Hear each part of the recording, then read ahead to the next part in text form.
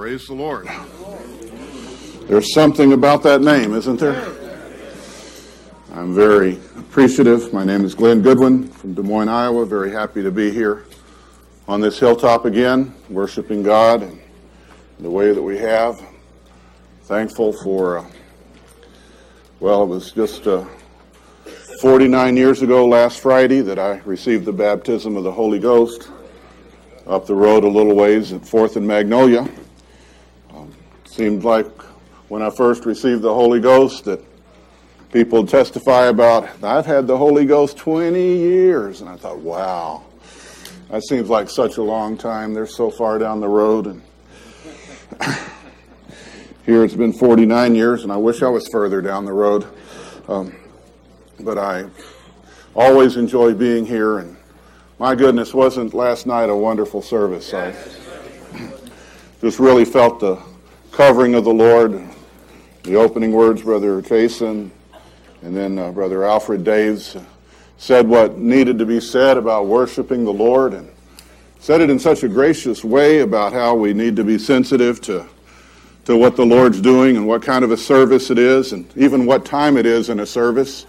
I've always heard that the later it gets in the service, the shorter the talks ought to be, and certainly ought not go into seals and Daniel and Revelation in a night service. So I'm going to talk about the seals.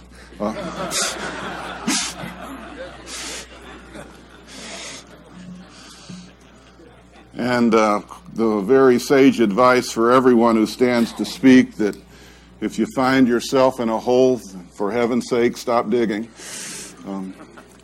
Or as we used to say back where I come from, if you don't strike oil, quit boring. But I thought that was a wonderful foundation about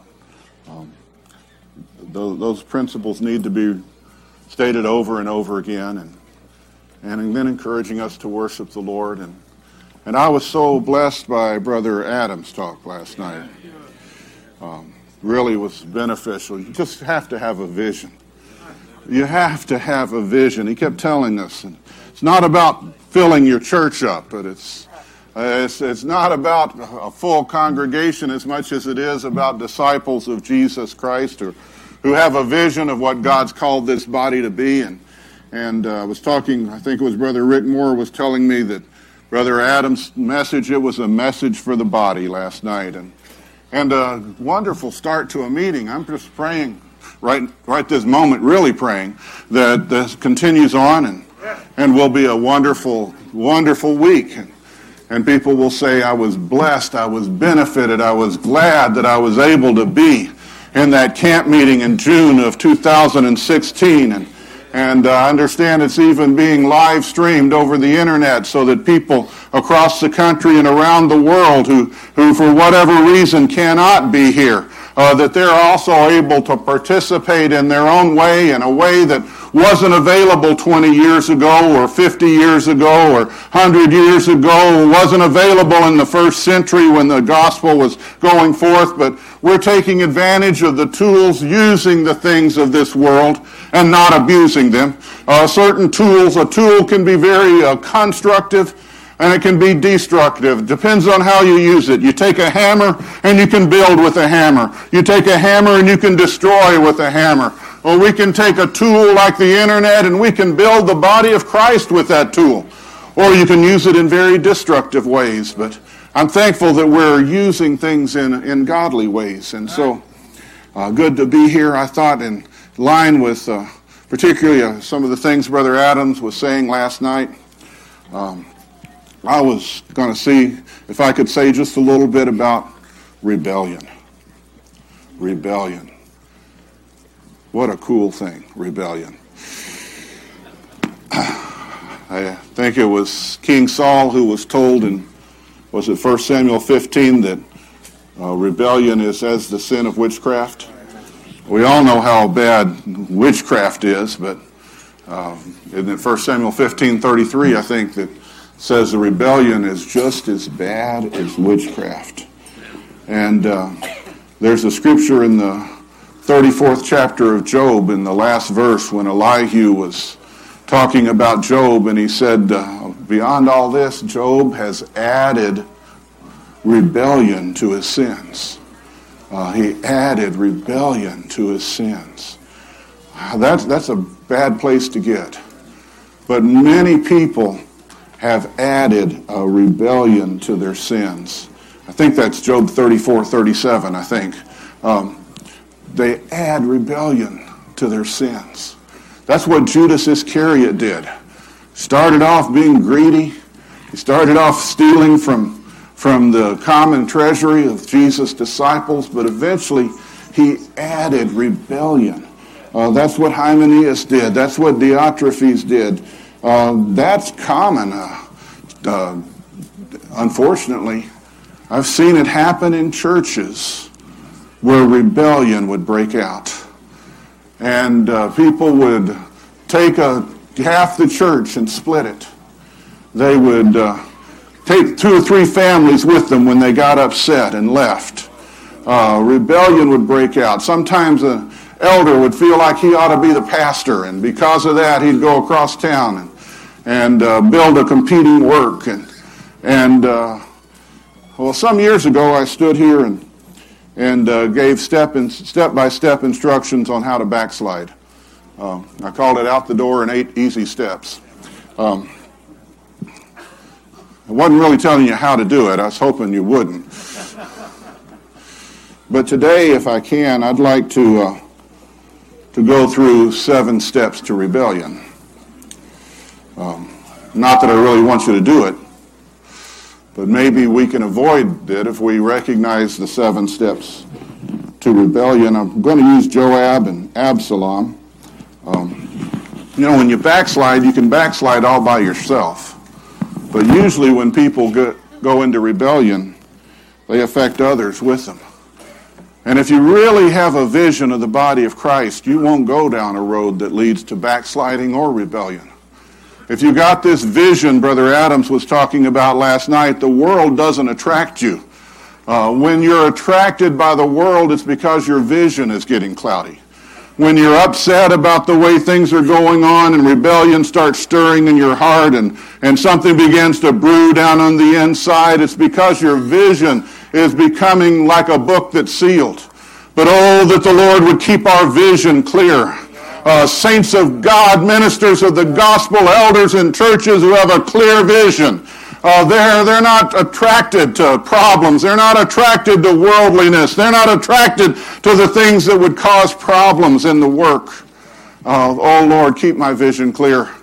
Keep my vision clear. Without a vision, the people perish. Without a message, they'll wander astray. And so, if you go into rebellion, usually you take others with you. And the first step toward rebellion is to develop a spirit of independence. The first step is to become independent. You know how it is, people say, I'll decide for myself. I don't care what the pastor says. I don't care what the church teaches. I don't feel like there's anything wrong with it. My pastor teaches that women shouldn't wear pants and that men and women shouldn't pierce their ears, but I don't think there's anything wrong with it. And God has to run everything by me.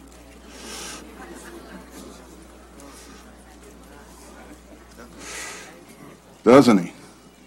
God has to clear it all with me. Yeah. And I can decide for myself.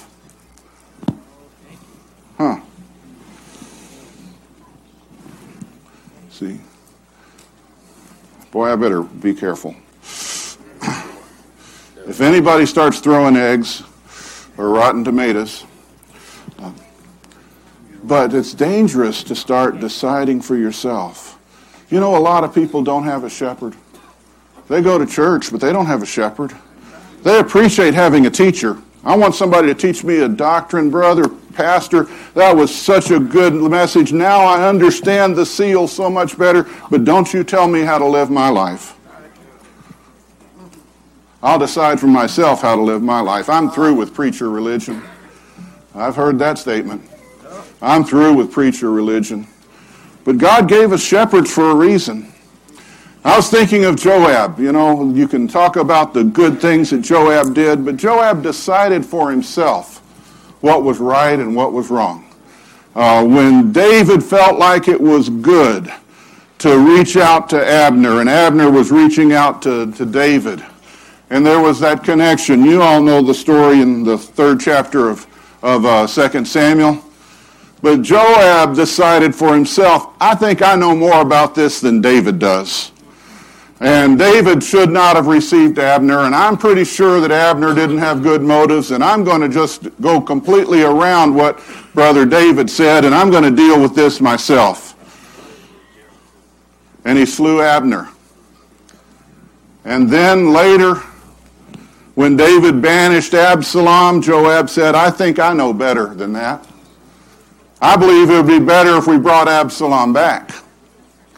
I know David said don't do this, but I know better than David does. And I'll decide for myself whether Absalom should come back to the kingdom. After all, David's only the king. And he brought Absalom back. And you know the story. Then later, when Absalom broke into full rebellion, David kept saying, don't harm the man. Don't harm the man. Joab said, I know better than David does.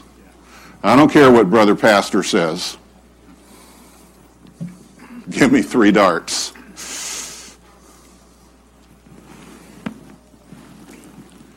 Then when David said, I feel it's God's will that Solomon follow me as leader of God's people, Joab said, I don't think so. God didn't clear that with me. I feel like it's Adonijah. That independent spirit is a very, very dangerous spirit. David didn't have an independent spirit. Absalom did. He decided for himself what he was going to do about his brother Amnon after Amnon had caused problems in the house. And a person with an independent spirit, they never really settle into the church. They never really conform. They pick and they choose for themselves what they're going to accept and what they're going to reject. And there's a scripture in the 18th chapter of Proverbs, if I can turn to the Proverbs 18, I think it's verse 1. Well, though desire a man having separated himself. That means deciding for himself.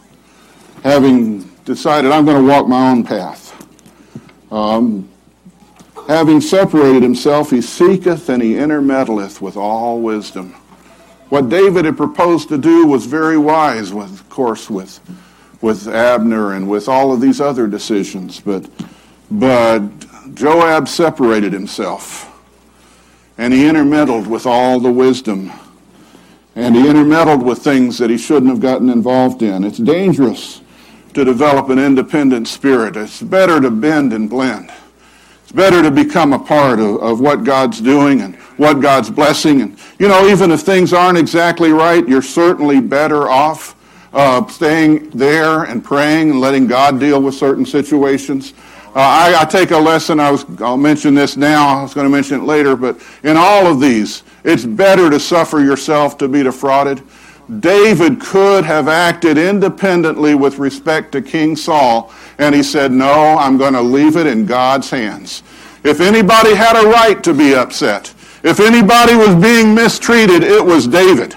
He was being hunted like a partridge in the wilderness. He was being chased down unmercifully, and he had opportunities to rise up in rebellion. He had opportunities to say, this isn't right. I don't have to put up with this. I'm not going to take this. But he didn't. He submitted and left it in God's hands. And who was the better off for that? David was. He would have never been the man he became if he would have done more than cut off the corner of Saul's skirt there. If he would have done more, if he would have done what his advisors advised him to do, he could have slain Saul. He could have taken that crown by force. And you would have said he had every right to do so. We might have said that. but it's better to let things go. There have been times in my 49, 50 years, 51 years in the body of Christ. Boy, I'm starting to sound like an old-timer. I haven't been in the ministry that long, but, 50 years or more in the body. There's been times there were things in the church that were put in and that I thought, that's not right. I don't see anything wrong with that.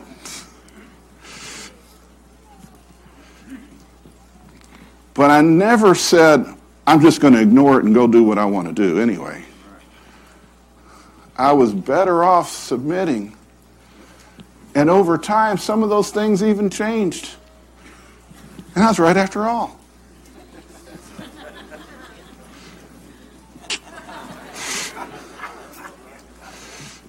But a rebellious spirit would have gotten me in much more trouble than just saying, all right, Lord, if this isn't right, you can fix it. It's your work. It's your church, Lord. It's your body. So anyway, the first step toward rebellion is to develop an independent spirit. The second step is to be hurt and offended. To be hurt and offended. Not just hurt, because everybody gets hurt. If you stay around very long, you'll be hurt somehow.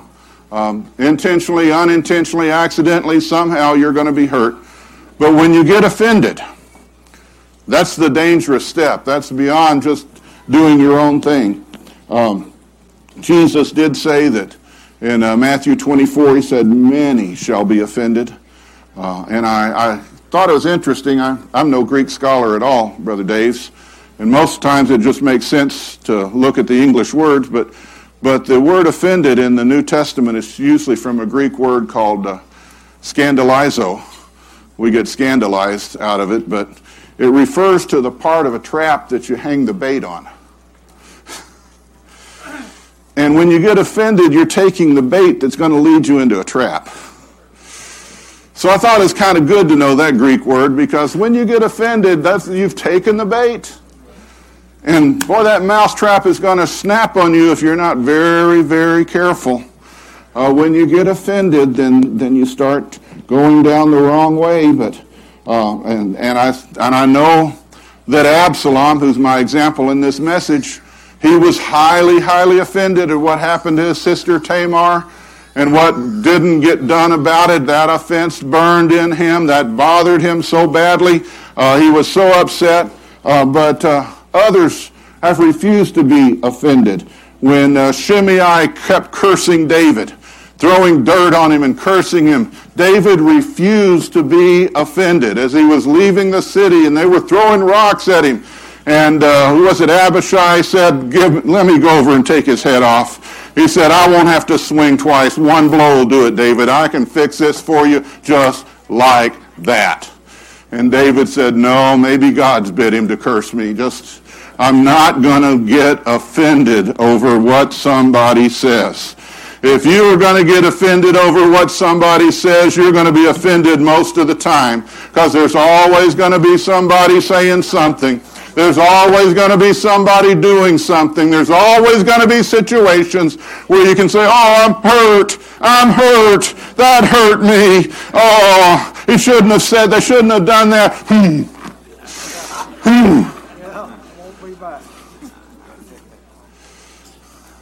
Come on. We need to grow up in the Lord. Don't take that step. The next step after being offended is to become passive, to start to withdraw. I'm resigning from the band. Oh, somebody's got a problem now. I been an usher for 4 years, but I'm resigning from that. You start to draw back. People get quiet on you. Used to be very supportive, but they start getting very passive. Jesus said, because iniquity shall abound, the love of many shall wax cold. People's love starts to wax cold, and they aren't there. You have a church work crew. I'm not going to that. They start withdrawing. We still have 4 services a week, but not everybody in our church has 4 services a week.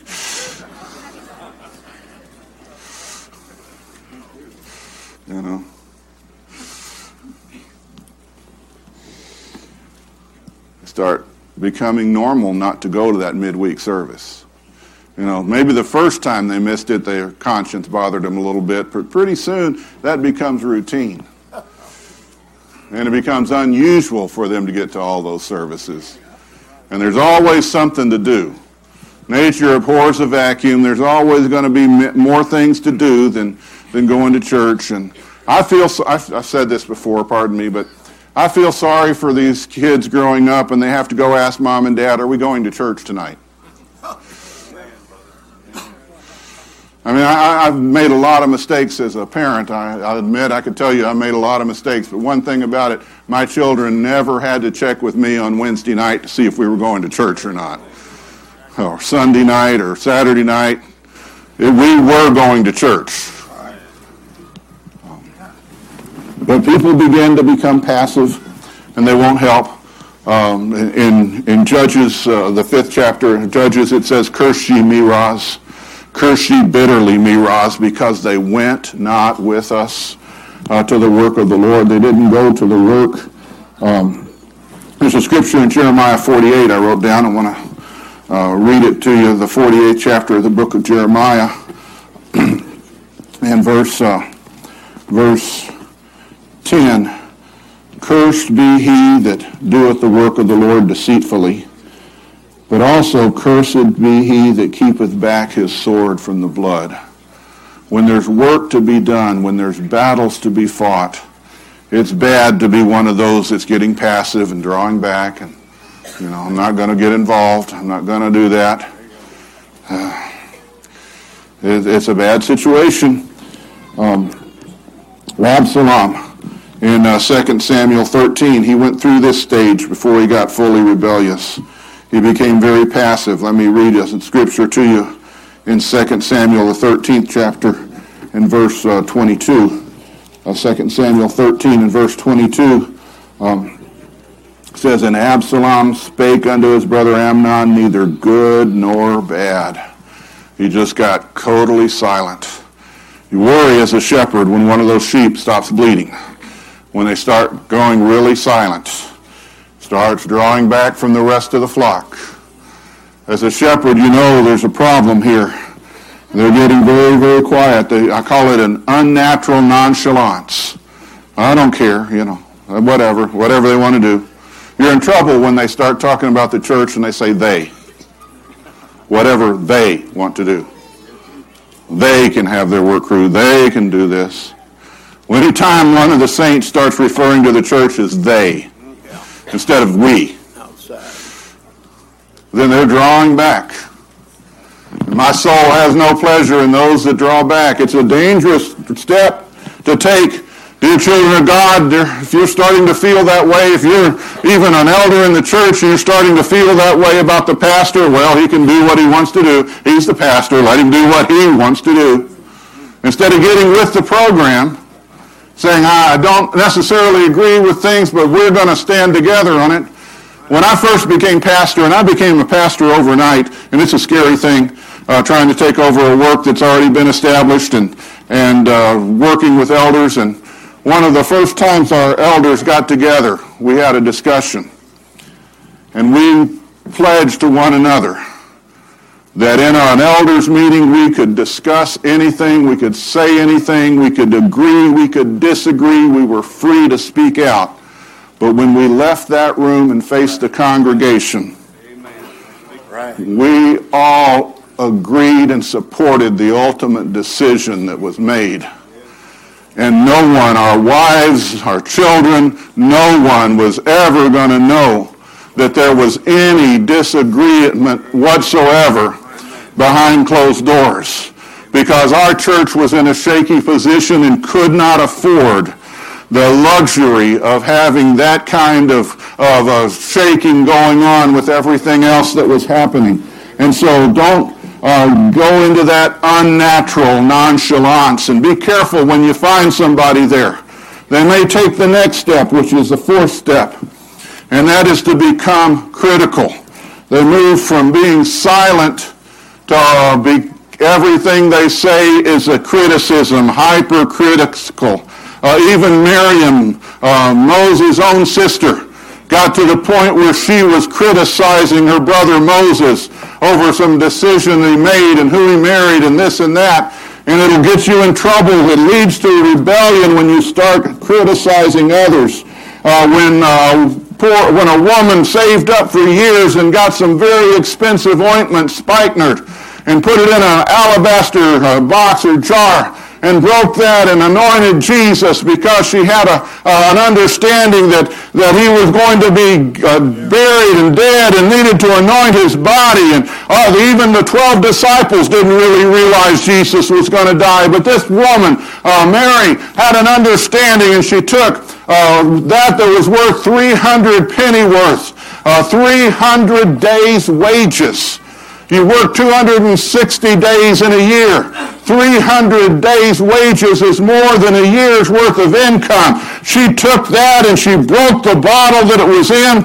That was a custom back in the first century, that if an honorable person ever visited you and you used a glass, if a prince or a noble drank out of a glass, you would break it afterwards so nobody any less honorable could ever use it. And she broke that alabaster because nobody any less honorable than Jesus Christ was ever going to get any benefit out of that jar.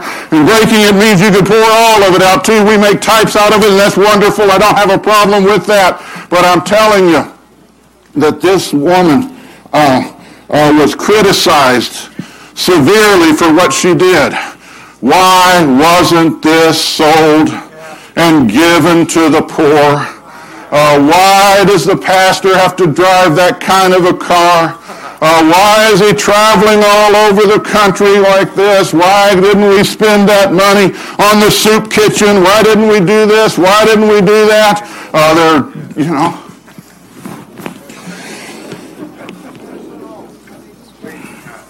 Absalom got that way. See, your matters are right and good, he said in the 13th chapter of 2 Samuel. But David up there, he's not deputized anybody to listen to you. There's nobody who's authorized to handle this. Somebody should have been authorized to handle this. Absalom was fault-finding. He was saying David ought to have done more than what he did. David ought to have done something different than what he did. It's not the kind of message I hear a lot of amens for. You let me know if I get in a hole.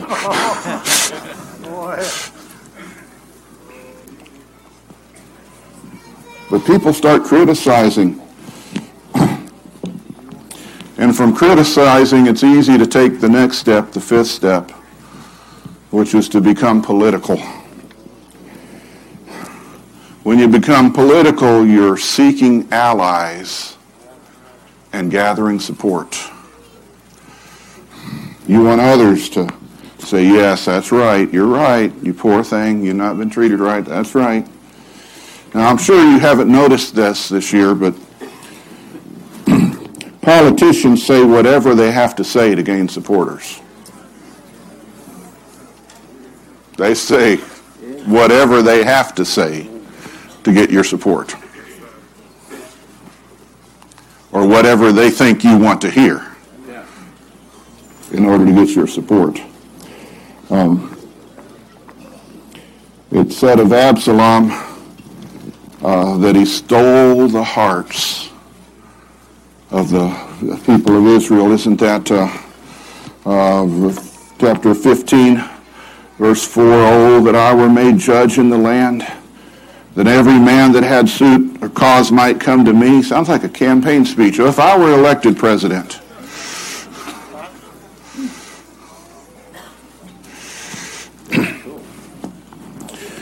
I'd do him justice, the end of verse 4 says.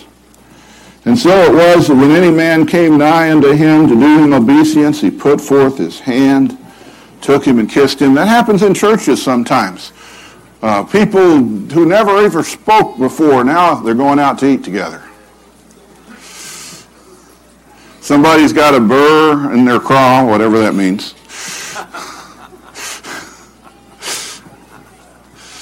They got a cockle burr under their saddle, whatever it is. They start finding out who who feels like they've not been treated right? Hey, would you like to go to dinner? Yeah. You haven't been treated right? I understand. I understand.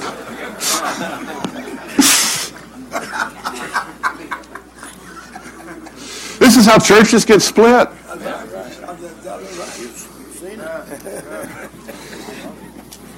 You know? Verse 6, and on this manner did Absalom to all Israel that came to the king for judgment.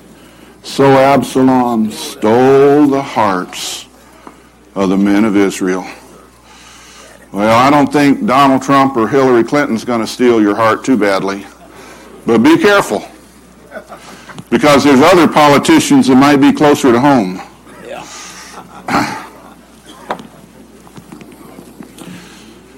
And once they start gathering support, it's hard to stop rebellion at that point. It's very hard to stop it. They move quickly to the sixth step, number 6, and that's deception. Deception. Rebels deceive themselves and they deceive others.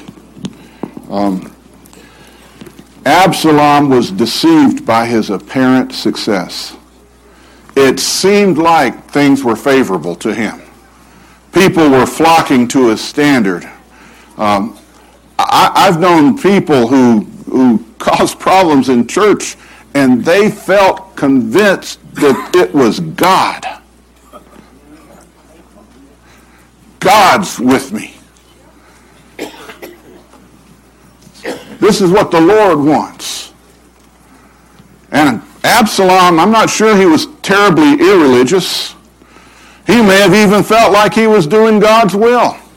Now, we can read the rest of the story, and it's pretty easy for us to say, Absalom, you missed God a million miles.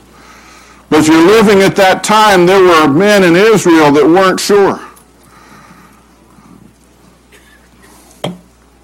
Because some innocents even got caught up. Verse 11.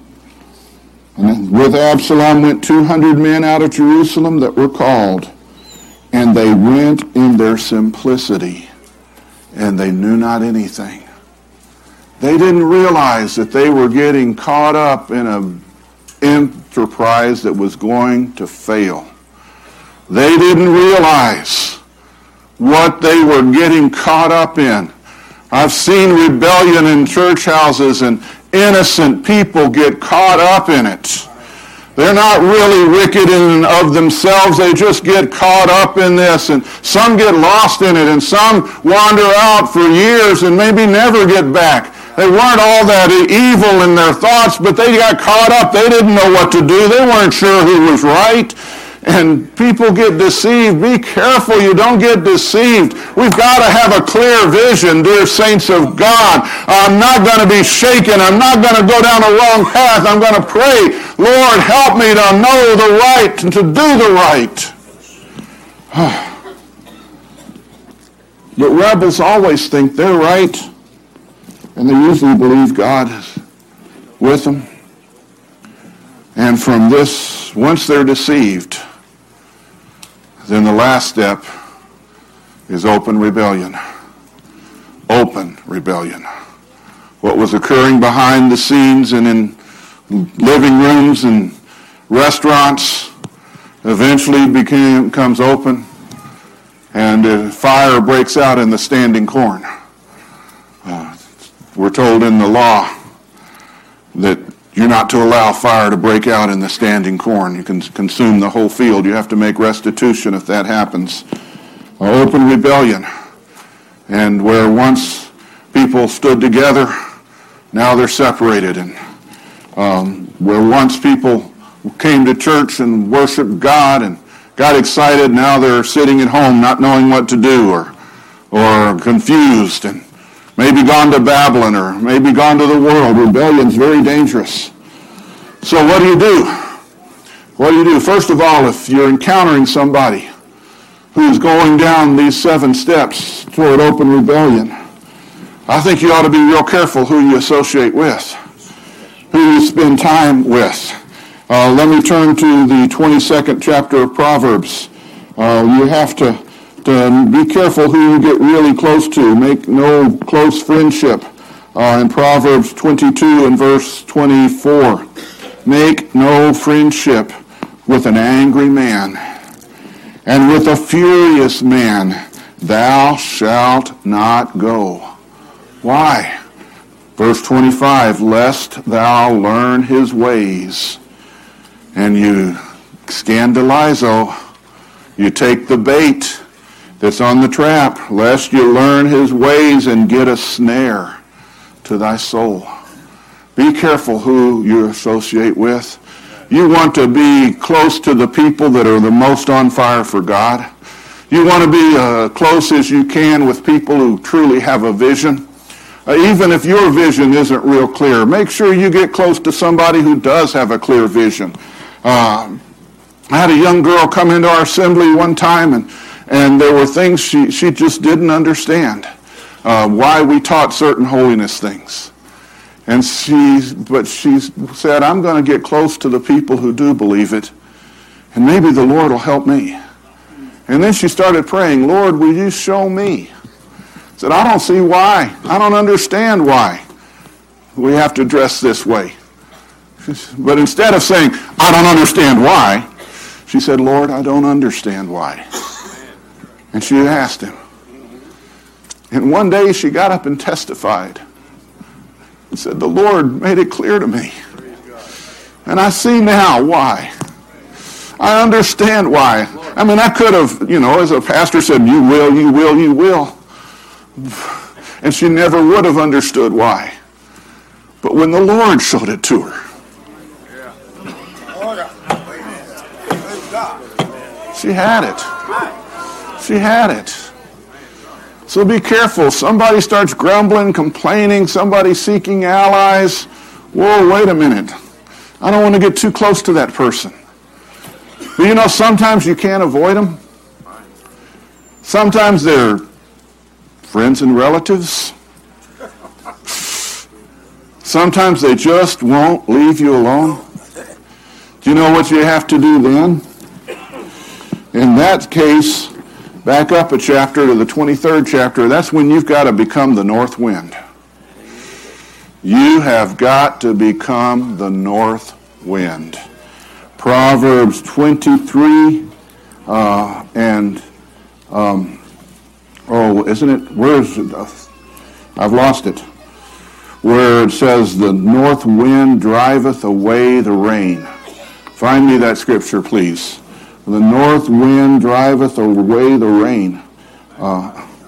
25 and verse 23. I had the 23 right. I just thought it was chapter 23. The north wind driveth away rain. So doth an angry countenance a backbiting tongue. Sometimes people can just look at you and stop you in your tracks. Something happens and you look at the person next to you and say, I don't think that's right. And they give you one of those looks. Wait a minute, I shouldn't have said that. Sometimes people headed down the 7 steps toward rebellion need to find the north wind. That's a cold wind, by the way. Those of you who live down south may not understand this, but that's a cold wind. And sometimes people need to feel a cold wind from you. Not that you can treat them bad, not that you can, cuss them out or anything like that. But sometimes you need to give them the look. When I grew up, my dad had the look. He could give me the look, sometimes from across the room. And I knew I had better change the way I was acting really quick.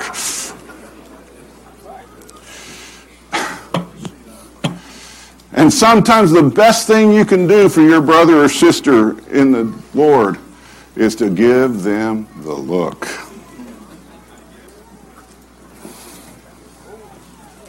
It may not change them, but they're going to leave you alone. And it might change them. It might. Sometimes people can recover themselves out of the snare of the devil who has taken them captive at his will. They may have grabbed the bait, started down this road. What if it's the man in the mirror or the woman in the mirror? And you recognize, wait a minute, I started down this path. Well, whatever step you are, that's the time to change paths right then. Wait a minute, I've got to quit grumbling like this. I've got to quit this. I can't, I can't say these things. Maybe because somebody was the north wind. You know, words of rebellion are not easily spoken when they're not easily heard. They're not easily spoken when they're not easily heard. And when I go up to Brother Green and start talking to him, and I get a stone wall, I just really don't think Brother Dave should have done this. I really, And he gives me the look. I'll leave him alone anyway. Find somebody else. But maybe I'll recognize, well, wait a minute. I shouldn't have acted. I shouldn't have said that. That's not right. Brother Green, I'm so sorry. I shouldn't have said that. Sometimes you just got to get off the road you're on. If you're in a car doing 90 miles an hour heading toward a cliff, you might need to change roads. It may not be enough just to slow down. I'm going to go over that cliff at 30 miles an hour. It's not enough to change your speed. Sometimes you got to change your direction. There's a brick wall ahead. I'm going to slow down from 60 to 45. What good's it do to hit the brick wall at 45? You sometimes have to change direction. And even if you have legitimate grievances, like I said, David had legitimate grievances against King Saul. I don't think anyone could say that his grievances weren't legitimate. But he decided to let God take care of it. And God can deal with it so much better than you can. God can deal with it in ways that are so much superior to our ways. So many times we start to deal with things and I feel like God in heaven says, okay, boy, go ahead. If you're going to put your hand on it, then God says, I'm going to take my hands off. If you want God to put his hands on certain circumstances, maybe you need to let your hands be lifted off of them. I believe that this is the body of Christ. That means I believe Jesus Christ is the head of this body. And if Jesus Christ is the head of this body, then he can take care of whatever is wrong in this body or in any local expression of the body of Christ in a local church. If there's something that's not right, I'm not talking about open sin, don't get me wrong. There's a ditch on both sides of the road. I can be taken to extremes. I'm not saying that. But I am saying that in many cases, and most times, you can just let the Lord deal with the situation, and it's really not up to you to get involved in dealing with that condition. If it's not yours to take care of, if God didn't give you the authority to handle it, then keep your hands off of it. I think that's wise. To me, that just seems like that's wisdom. If God didn't put me in a position to be able to deal with the situation, then I'm going to have to let God take care of it some other way. But I certainly don't want to wander down a road that leads to destruction and rebellion, and I would feel awful if I took other people down a road to destruction. It's bad enough to backslide and ruin your own life, but when you start breaking out rebellion and you cut others up in it and get innocent people and they get messed up, and maybe you can straighten out later and they don't ever get straightened out.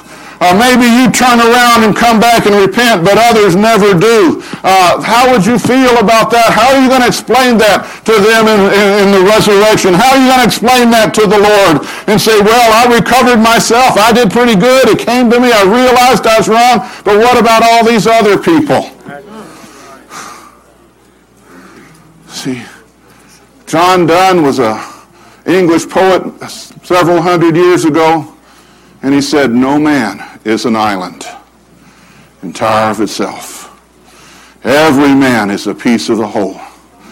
He said, even if just one clod of dirt is washed to the sea, Europe loses something. We're all connected one to another because we're in a body. We're compacted by that which every joint supplieth. You don't live to yourself. You don't die to yourself. We're all connected one way or another. And what I do affects you. What you do affects me. We bear one another's burdens. When one member rejoices, we can all rejoice. I'm rejoicing over Sister Jody Sumner. It didn't touch me personally. It did touch me personally. I'm rejoicing over this. When one member suffers, Brother Roger Bruce, I'm suffering over what he's going through in this circumstance, and I'm praying that God will deal with him. But if somebody breaks into rebellion, when somebody walks off and causes trouble, that affects every one of us. We're in this together. We're in this together. God brought us together. We've been made to sit together in heavenly places in Christ Jesus. What a powerful word, together. Together. And so I'll stop. I don't want to take any more time. But just make sure your vision's clear. Make sure you don't start down a road. It's going to take you where you don't want to go. Whatever the devil is, the devil's always going to take you farther than you want to go. And it's always going to wind up worse than you think it's going to be. He promises the best and he pays with the worst. Promises life and pays with death. Promises joy and pays with bitterness. Promises satisfaction and pays with disappointment. Promises pleasure and pays with pain. Be careful where you're going. Keep your eyes fixed on the prize.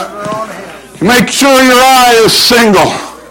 Fix your eyes on things above, not on the things of this earth. And let the Lord lead us down the path that he wants us to go. It's a path that leads to life everlasting. May God bless you all. Amen.